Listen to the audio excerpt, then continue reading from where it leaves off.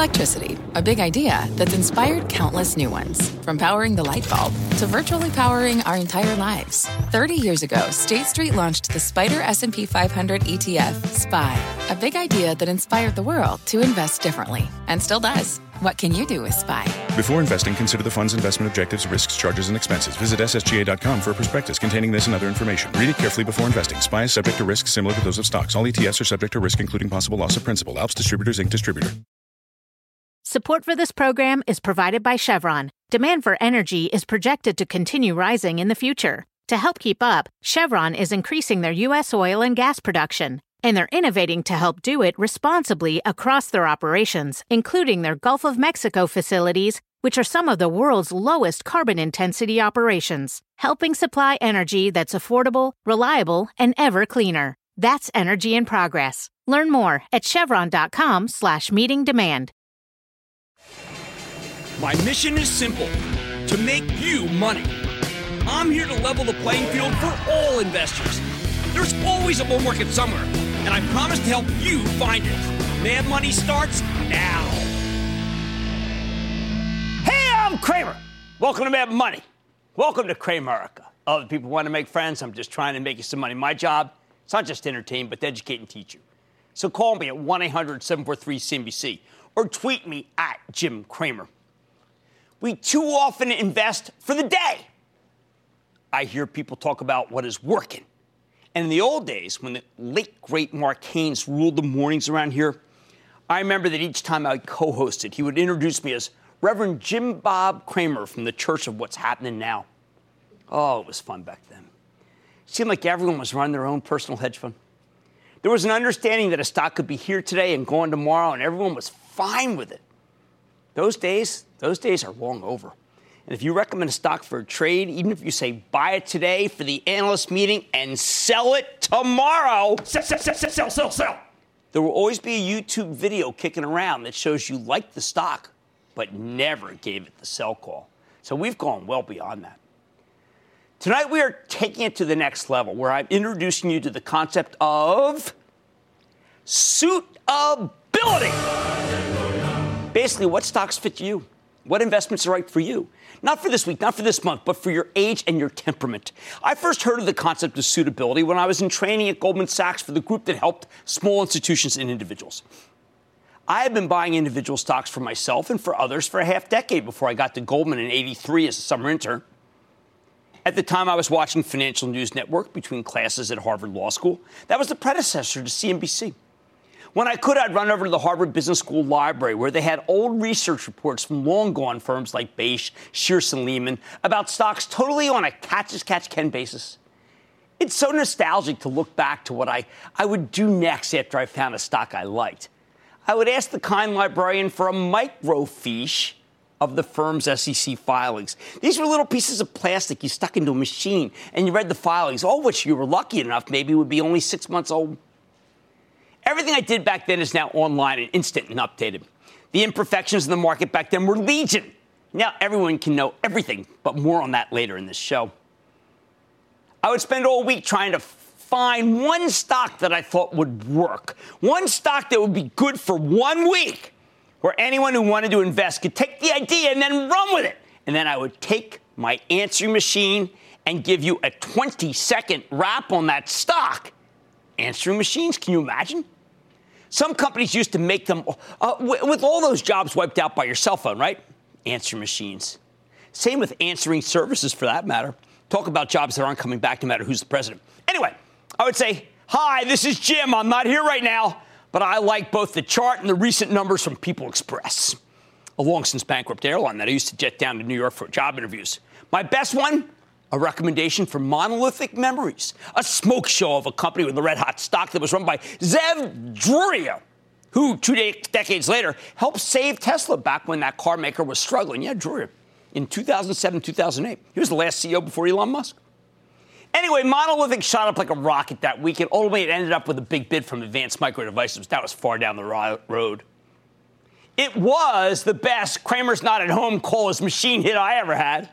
And believe it or not, Jim is not home became a rallying cry for lots of people who were calling me back then, hoping I wasn't home so they could get the tip without having to deal with me. Long after I got a job at Goldman Sachs, one of the officers at the firm called me and got the machine with its recommendation. He told me to call him as soon as possible. I did, and he asked me if I knew what suitability was. I had no idea. Suitability. I mean, how's my suit fit? I didn't even have a suit. So he introduced me to the concept. He asked me, did I ever consider that many people who called me and got my answering machine might not be ready for the stock of the hottest semiconductor company in the land, and that I was recommending it to them one-on-one without any sense of whether it was right for them? I said that I always thought that stocks were pretty much a caveat emptor situation. We all know that unlike, say, vacuum cleaners, you can't take stocks back.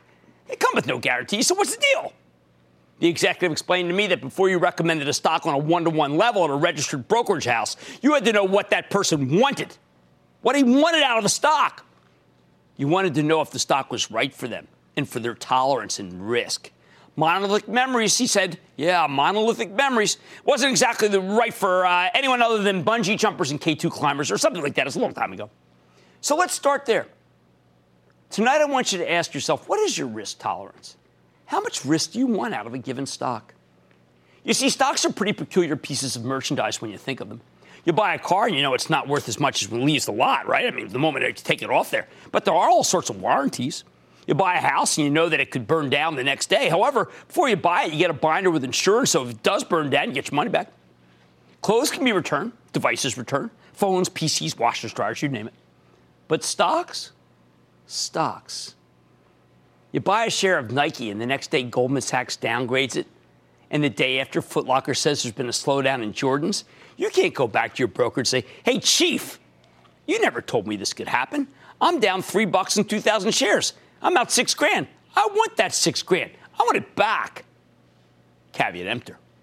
Now, it would have been incumbent upon the broker back then when I got started to recognize that the buyers would know these things could happen. Maybe the broker should never have been recommending stocks to begin with. No matter. You get the point. Because you can't take stocks back and get the stock price, the same price that you paid, because there is no real insurance, although you could buy an expensive put underneath with a cost that lowers the return of Nike pretty dramatically and has to be renewed constantly. Suitability. The concept of suitability is incredibly important. That's why for the next hour, you're going to learn about a way to measure your own tolerance versus a variety of factors. Because these days, with electronic brokers, there's no real protection. Just a signed form that say, you get it. You know what you're getting into, and you accept it. Tonight, the bottom line, that stops here. By the end of this show, you will know what suits you and what doesn't, no matter what your age or your style.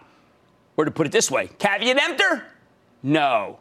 Just buy or be a little more aware of what you might be committing your hard-earned dollars to when you pull the trigger on a buy. Buy! Anne-Marie in New York. Anne-Marie. Hey, Jim. Thanks for taking my call. Of course. Can you talk a little bit about trimming our profits? Because I get eager and I start trimming when I'm up 10 or 20%, which I know you'd say is a high-quality problem, but can you talk a little bit more about the trimming? It is a high-quality problem, but what would happen if you kept doing that was that you would miss out on some of the greatest stocks in the history of man that you may actually own. What I suggest you do is move that up a little. I don't think you should start selling till you're up around 25, 30% and only sell about a quarter position. When you're up about 60, 70%, this is a change from the old days. I think then you should sell a little more, but then you got to let it run. And if it comes back, you can buy some. I just don't want you to lose a great opportunity unless the story changes. And then it's sell immediately. Marlo in Illinois. Marlo. Jim, you talk about index funds.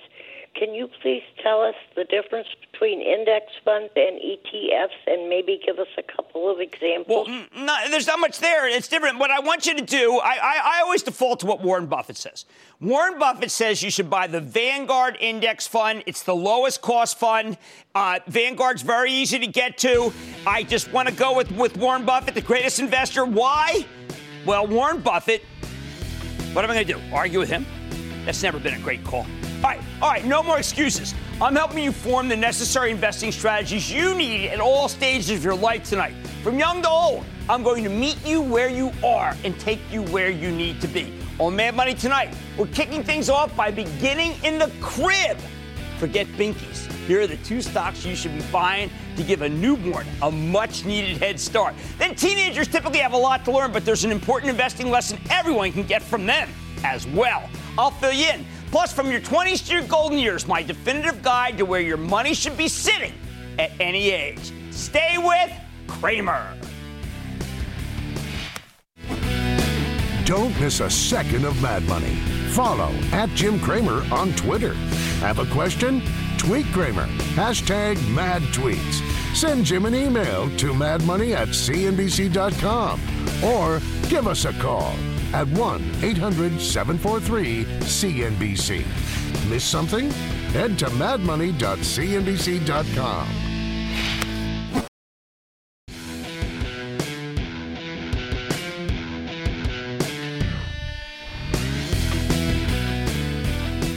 Welcome to a special show about you, about knowing what you can and can't do because it's not right for you. Welcome to a special show about suitability. The first kind of suitability we will discuss is age suitability. I want to start with kids, particularly with infants.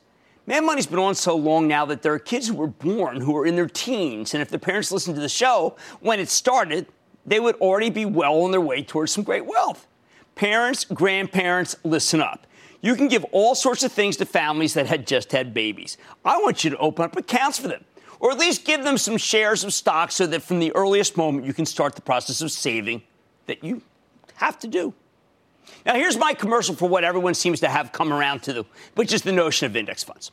We have come through a period where almost all stocks pretty much traded together, and we have seen so many managers been let go or fired because they can't beat the market. So you can take a couple of $100 and buy some shares in an index fund.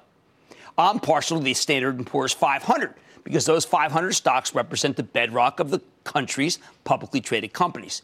As a companion, I like any sort of total return fund that has an even broader array of stocks. A mix of both is a very good start. People ask me these all the time. Total return and S&P 500. Your broker or the brokerage site you use might have some fund that is a higher growth, a junior growth fund. That can be a nice augmentation because you are buying for an infant who has his or her whole life ahead of them. These kinds of funds can really compound over time, meaning that if you let it run, the money can build upon itself. Now, you might be saying, why am I watching a show about stocks if all this guy is doing is talking about index funds? I can come in here every night and talk about them, but it wouldn't make for a very interesting show. More important, though, is the kind of investing I am talking about. The comparison we hear about index funds is to actively managed funds. This show is geared to people who are interested in their money and want to be more involved to make it grow, or are curious and want to learn about stocks. I believe that you can build a portfolio yourself that can do better than most managers and funds. But I am perfectly sanguine about the notion that they can coexist. I just wish the proselytizers of index funds weren't such fundamentalists about how bad everything else is. Their lack of flexibility is so stunning. Yet I've had a career of picking stocks better than the market, and I saw so many investors when I worked at Goldman Sachs who would never settle for average and didn't. So I say, let's give both a try. What's a good stock for a kid just born? I think you should pick 2. One with a dividend where you can reinvest the dividend and get the power of compounding going for you, meaning that each year a dividend might be increased and you may be able to buy some more stock with that dividend. We often hear the term dividend aristocrats, companies that have long histories, specifically more than 25 years of increasing dividends. I like that. Which ones come to mind that we have liked historically on the show? Well, let's start with 3M and Procter & Gamble, Kimberly-Clark, PepsiCo. Any one of them would be great stocks to buy a share of. Then we want something with a little more juice. Okay, I think of FANG when I suggest these. That's Facebook, Amazon, Netflix, and Alphabet, formerly known as Google, hence the G. Why these? I think that Facebook has the ultimate mode about it. It's a rapidly growing site where you provide the content and they provide the ads. It's a brilliant company, deep bench. Amazon? There's a $4 trillion market for retail goods in the world, and Amazon only has a small fraction of it. Netflix? This is a company that wants so much to dominate entertainment with a management that intuitively recognizes what you want when you want it. Game changer. Why do I still like this Alphabet? I mean, isn't that played out? No. It's because it dominates search, which happens to be just the moment you want to buy something, so the advertisers love it. There's a balance sheet of beauty and a whole passel of people working to invent something new to supplant or complement search. Oh, and Waymo may be the ultimate in autonomous driving vehicles. These are just examples. They're about growth. I know that it seems rather commercial to do what I want done here, but I also think that given how poor income growth has been for so many people in this country, it is important to try to augment the other side of the ledger, the savings side. There's no time like the present. One other thought I like. I believe that gold and silver are terrific insurance components to any portfolio. We'll discuss this concept more later in this show. But a highly unusual yet totally blessed by me idea is to buy gold or silver coins for people, or pieces of gold or silver, the actual. I bought slivers of silver for my kids from a dealer and pretty much forgotten about them. They may or may not increase. They are the polar opposites of growth or income stocks. They don't throw off money. They don't do anything. But in crazy times where inflation could come roaring back, there's nothing that holds up in value under that scenario better than mansions, masterpiece art, and precious metals. One caveat. If you do this, remember to put the gold or silver in a safe place. And that does not mean putting it under the mattress or a hole in the ground. A safety deposit box is more my style. Plenty more Mad Money ahead, including more about the most valuable asset in the stock market. Time! The action you need to take today to set yourself or your kids up for financial success. Then they've been the source of some of my greatest investing ideas of all time. You probably got the same resource, but are you paying attention? I'll clue you in. And unfortunately, I don't look anything like how I did in my 20s today. Your money should change with age, too. I'll explain how. So stay with Cramer.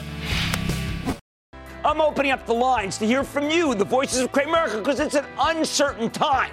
I want to talk to you. Mr. Cramer, I just want to tell you, you are absolutely, positively fantastic. Thanks for helping us not panic in times like this. The average investor, which we all know and love, you cater to us, and we appreciate that for all you teach us. I am not going anywhere. You shouldn't either. We will get through this together. Cramer has your back. Call 1-800-743-CNBC, and let's take on the market together. We're going to figure this out. We'll puzzle it over, and we'll make it so that we're all smarter.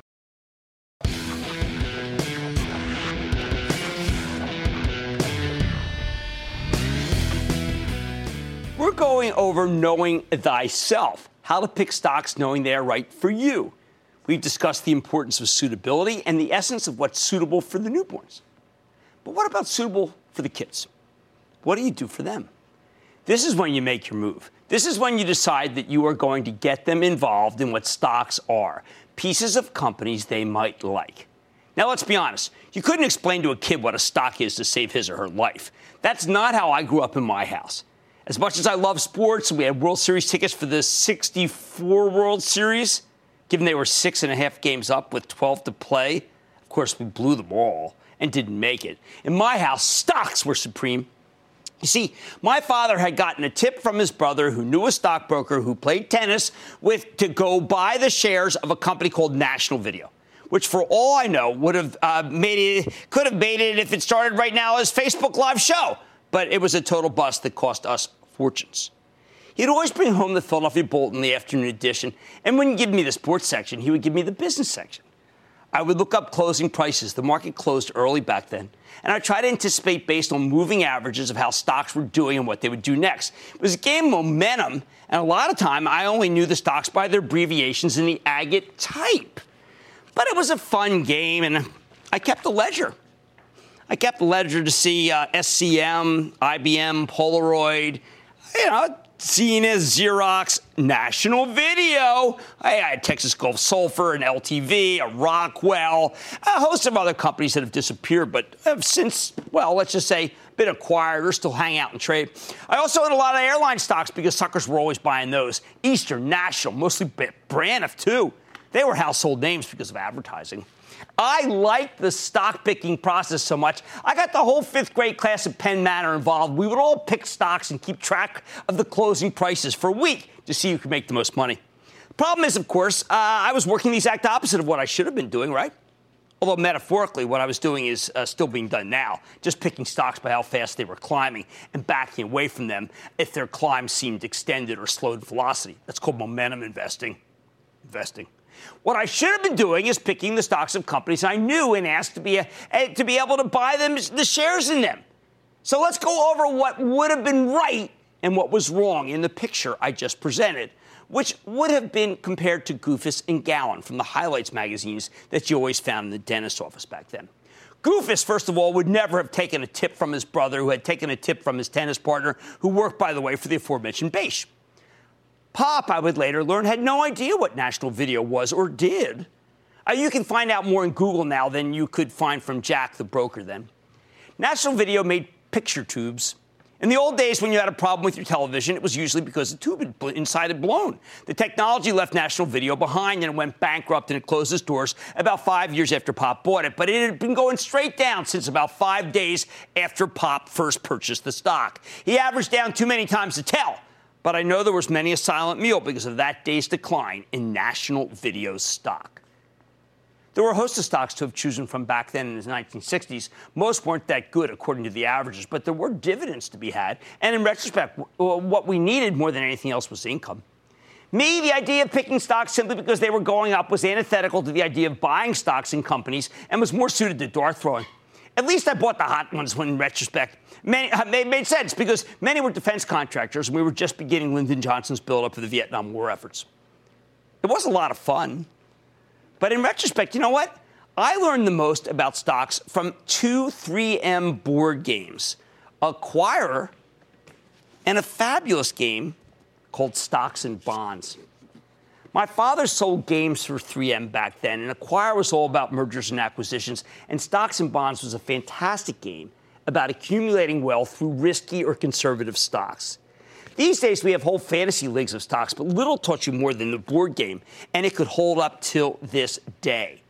Now, let's go back in time and think about what I could have done. First, when you were a boy or a girl, you play with toys. It would have been such a natural to have bought shares in Mattel or Hasbro if you looked at some of the financials. Now, I'm not asking the kids to know what it means to own shares in a company in terms of price to earnings or even earnings. But I am simply saying that it is a way to teach kids that a company can be owned by the public and you can own a share in a company. Hey, they know toys. I bet you they'd pick Hasbro over Mattel.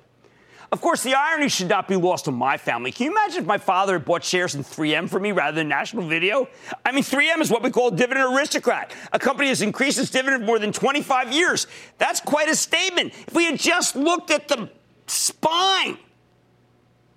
Speaking of dividend aristocrats, we had a box of Cheerios on our breakfast table every day of our lives. We could have bought General Mills. What a fantastic stock that would have been.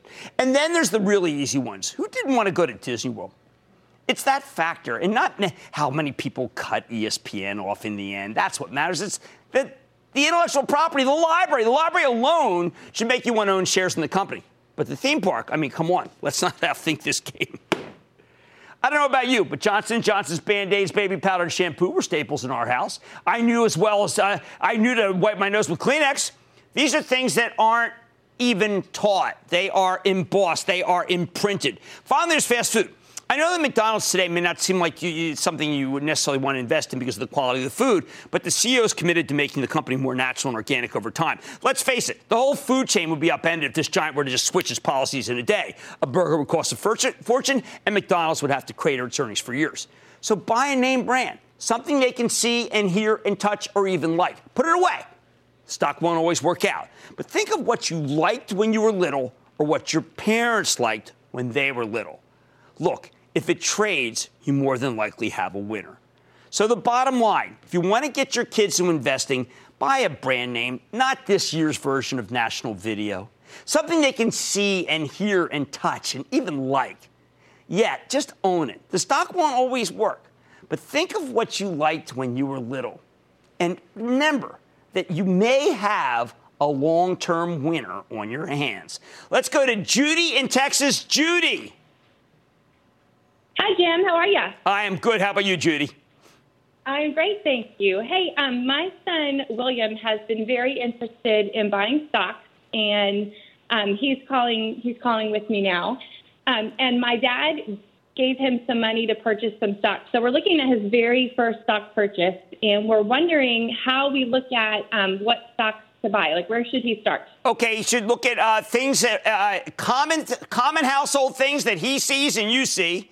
And then what you want to do is you want to figure out how much money you want to put in it, and you put a quarter of it in. A quarter of it, because if the market goes down immediately, then he'll say, oh, this is a sucker's game, I don't want to be in it. Put a quarter in and then wait for another 3 months, another quarter, and then hopefully you'll get a sell-off and you'll be ready to buy. If not, put the rest of the money to work by the end of the year. but make it in household name brands that everybody knows and can sink their teeth in. Let's go to Carol in Florida. Carol. Hi, Jim. How you doing? I'm good. How about you, Carol? Good. I read and enjoyed Confessions of a Street Addict. Oh, thank you. And I want to give kudos to your hero, Mrs. Cramer. Yeah, she knew how to trade better than anybody else in the world. Good for her and good for you. Yep. I'd like to know your opinion on buying gold and silver as a hedge against the market and our monetary system. I think I think cash is the best hedge, okay, against the market. Against the monetary system, you're absolutely right with gold.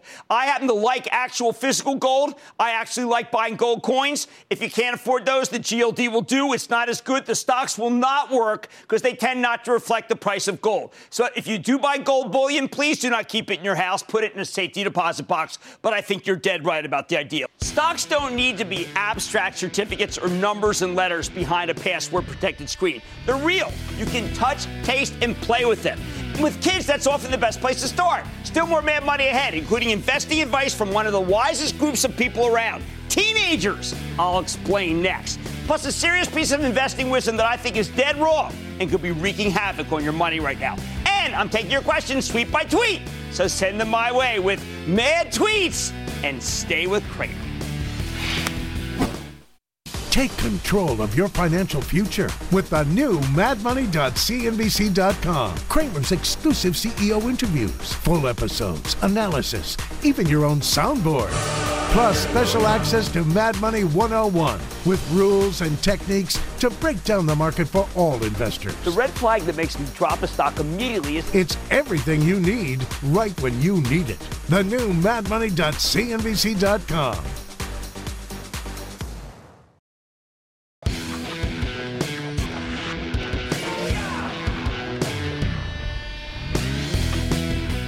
We all know that teenagers are incorrigible. The last thing they want to hear about is stocks. They have bigger fish to fry. To which I say, so what? I'm not going to tell them what to buy. I'm going to let them tell me. People who watch this show have been huge beneficiaries of the innate consumer wisdom of my two daughters. Why do you think you might have heard me say that I like Domino's? Sure, I met with Patrick Doyle the day he became CEO and stock was $10. Yes, the stuff did taste like cardboard before we reformulated the pizza. I did like that whole line of advertising and told you I thought it was a good spec. But my kids, they liked the Trat and they liked Joe's. They were local. Most pizza's local. I wasn't so picky. I tried it and I liked it, and I liked the speed of it. So sure, I recommended it. But that's not what made this stock a Mad Money crown jewel. Nope, it was the technology behind DPZ. My kids, most likely like your kids, hate talking on the phone. They think it is for losers. But apps, they love them. And when my kids discovered the Domino's app, they were sold. No talking to people who might get their order wrong. No worries about where their pizza was in the process. That's two things that the two great local joints couldn't do.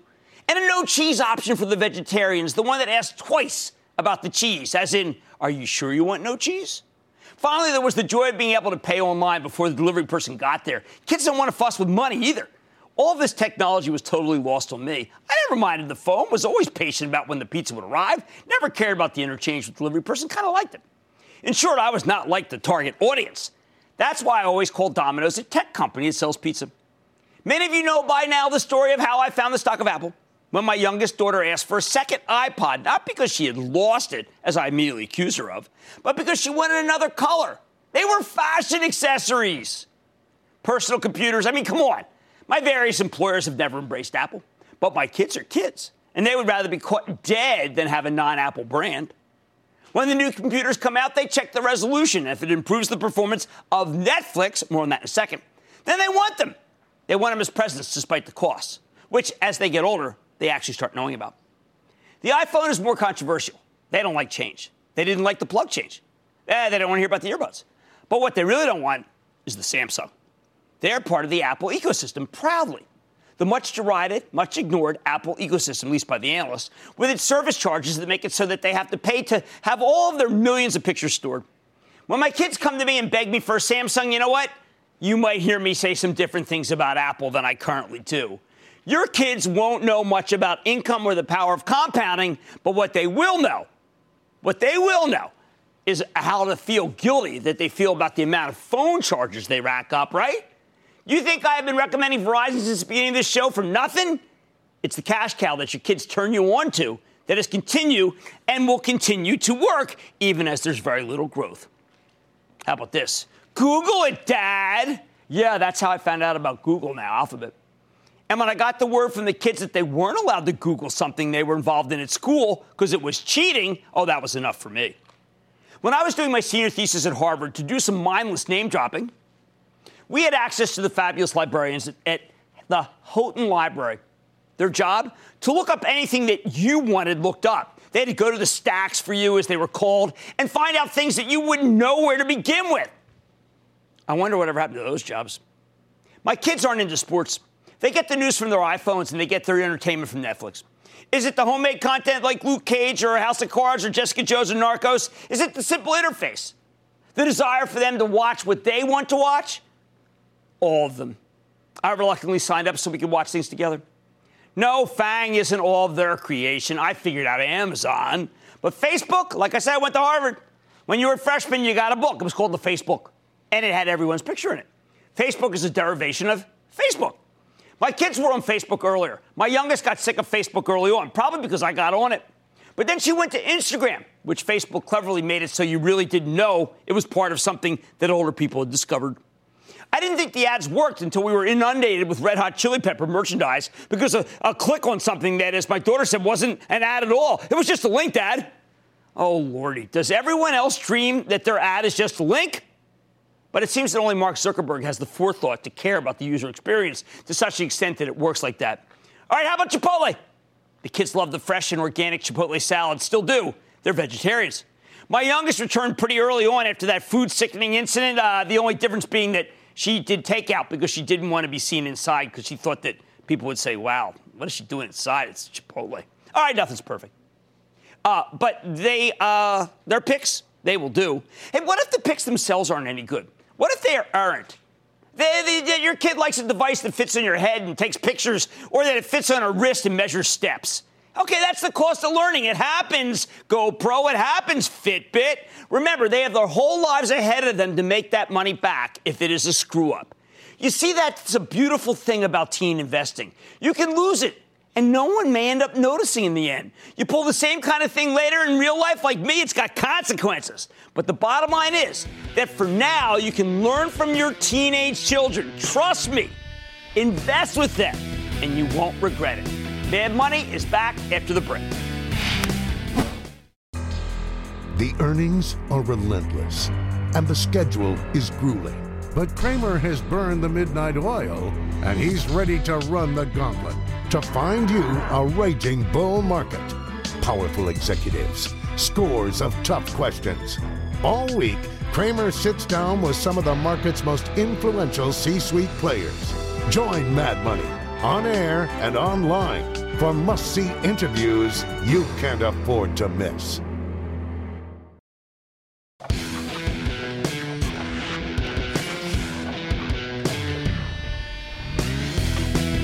So how about the rest of our lives? What are we thinking about suitability then? Sadly, from here on in, things get less and less suitable. Not initially. When you're in college, I don't expect you to put any money away at all. College costs too much. When I used to do my college tours, I try to get people to buy a share or two of a stock. But college saps the living daylights out of you in so many financial ways. I now regard it as a total hardship to even contemplate savings. But once you are out in the real world, it's imperative that you save, preferably through a 401k plan, at work, or a self-directed IRA. I always prefer the latter because you can pick stocks, not just pick from options that your company forces down your throat. That your company gives you and you have to pay a fee. That's for another show. This is where you have to begin the mix, though, of index funds and individual stocks. There's too much risk in individual stocks to just put together a portfolio of them of your own choosing. So at a minimum, I am demanding that you put your first $10,000 beyond what you have from your first 20 years into an index fund, the S&P 500 being my favorite, as I mentioned before. Now, I know that some will argue with that. I see them arguing on Twitter. I don't care. I know the truth. The possibility of one really bad stock hurting your nest egg even as early as in your 20s is simply too risky for this guy. With an index fund, no one stock or even sector can do that to you. But with the rest of your money, I do like stocks, and I want you to be diversified. It's why we play Am I Diversified here when we can, where I try to explain what diversification is in a breezy way. It's why we created a club, the ActionAlertsPlus.com club at the street, to show you how to invest, the ones that involve my charitable trust. I say involves because the trust is only allowed to invest alongside club members when I haven't mentioned the stock. The restrictions are that great, yes, to protect you. But I can tell you that if you want in-depth work on the stocks we talk about on this show and almost daily updates about a lot of them with a once-a-week update of all of them, well, then ActionAlertsPlus.com, the thing I created, it's a way to go. I set it up because I always talk about buying homework. I tell you that you need to buy a stock, but then you have to keep up with it. Remember back to earlier in the show when I discussed how hard it was to do the homework? Those trips to the Harvard Business School library to study month-old research and microfiche? Now it's so easy that I have had to scrap one of my earliest tenets when I started TheStreet.com in the 90s. You no longer need to spend a couple of hours a week studying your stocks. You need to read the conference calls. You can Google articles galore. So many that you'll get sick of the process very quickly. You can have articles and research pushed to you along with charts that I would have only dreamt of at one point in my career. Or you can read what we write at ActionAlertsPlus.com if you own one of those stocks. Whatever makes you most comfortable to be able to take charge of your money. That's what I want. Confident, not overconfident. Remember, I want you to be a good manager of your money or a good client. I don't even have a preference.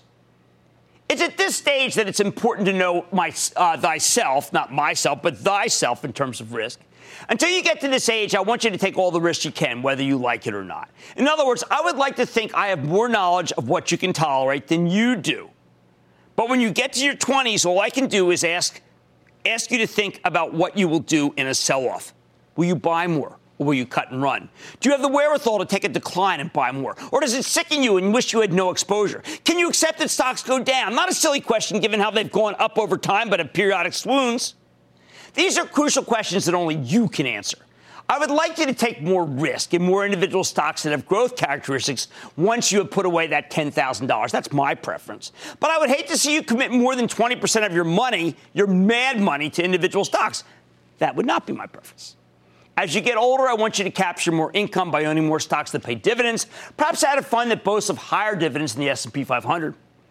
But don't be too quick to do so. In fact, I would not advise you to do that until your 30s. Only in your 40s do I want to introduce bonds to your portfolio. By this time, you should have been able to put enough away that bonds, even lower earning bonds, will protect some of your invested capital. Now, in the old days, it would have been heresy to suggest that you don't start investing in fixed income by your 30s, let alone your 40s. The problem with that is twofold. Life expectancy. Many people are outrunning their fortunes, and then the lack of good fixed income alternatives that don't entail a ton of risk. That's why I favor higher yielding stocks to most bonds. Although I recognize as you age, most bonds do have that non-caveat emptor provision. You can and do get your money back. As you enter your 60s, it's easy to see how you can put up to 50% of your money into bonds and take bonds up 10% more each decade, as I mentioned earlier to a caller. But that brings us back to the notion of suitability. If you can't handle the risk, if you think the stock market is simply not as legitimate an asset class as it once was, because it's prone to such deep valleys or what in retrospect look like overblown threats, or flash crashes for that matter, then I think you have to decide yourself if cashing out or taking stocks to minimal levels is right for you. The bottom line, it's your life, not mine. So get comfortable with what you can live with. But risk, at least until your middle years, should remain a friend. Stay with Cramer.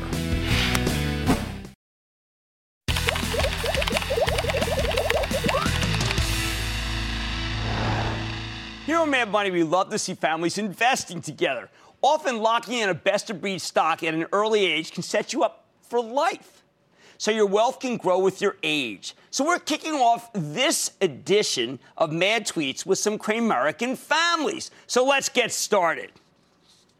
First, we hear from Rico Z, who says, at Jim Cramer, get him started young. I like that. That kid obviously has horse sense.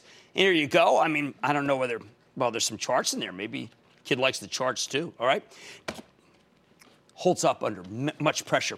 Next, we have a tweet from David who said, at Jim Cramer, awesome time at a Phillies game on this day a few years ago. Sat next to you and your dad. Oh, that is terrific. Yeah, we had a great time with Pop. Pop and I used to love to go to games all the time. And, of course, I was a vendor with the Phillies. Mike Schmidt remains my favorite player. All right, now, sometimes we come across some families that are truly cadre to the show and kids that have real horse sense. You think you know your CEOs? Nobody is going to stump at Pounds the Poodle's kid. Arrow Electronics. Michael Long. Facebook. Mark Zuckerberg. Twitter. Jack Dorsey. And your favorite for the opening bell? Jim Cramer and David Fairbanks. Carl Quintanilla. Well, that's it. I mean, that should be a show on its own. This guy should have a show on its own. I mean, that is an unbelievable.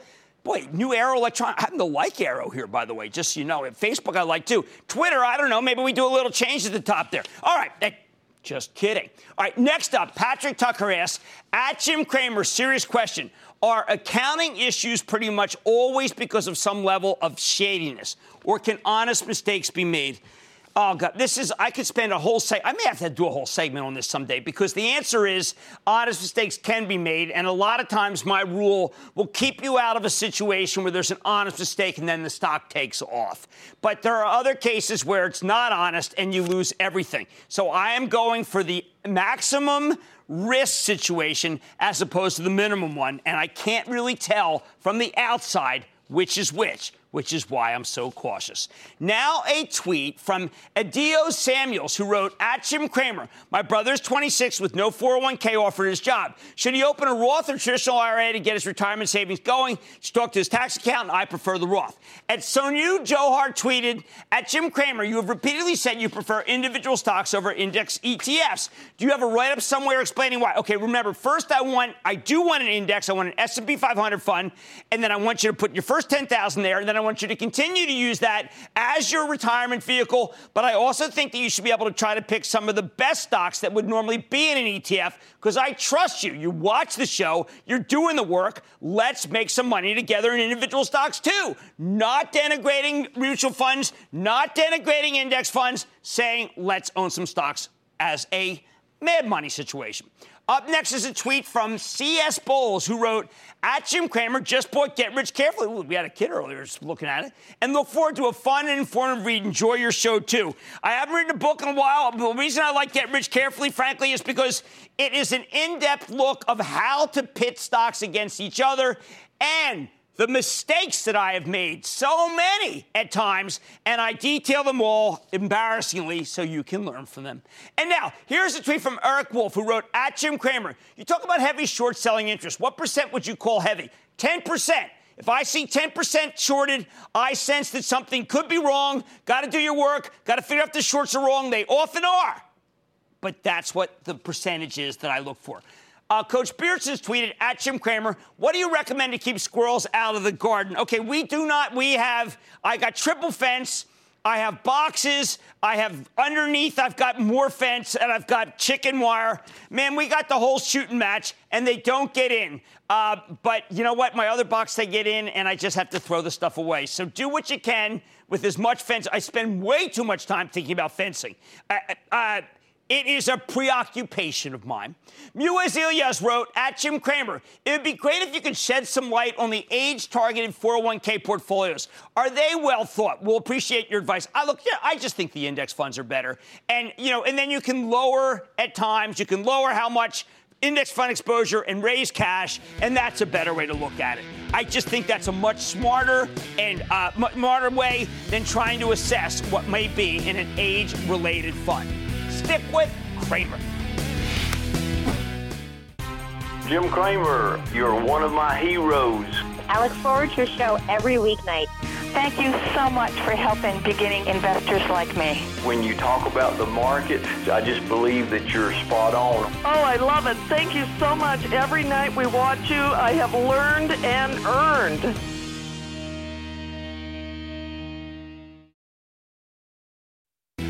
I like to say there's always a bull market somewhere, and I promise to try to find it just for you right here on Mad Money. I'm Jim Cramer. See you next time. Sometimes it takes a different approach to help you unlock your true potential. With Capella University's game-changing FlexPath learning format, you gain relevant skills you can apply to your career right away. Earn your degree from an accredited university and be confident in the quality of your education. Imagine your future differently at capella.edu. Capella University is accredited by the Higher Learning Commission. Learn more at capella.edu/accreditation.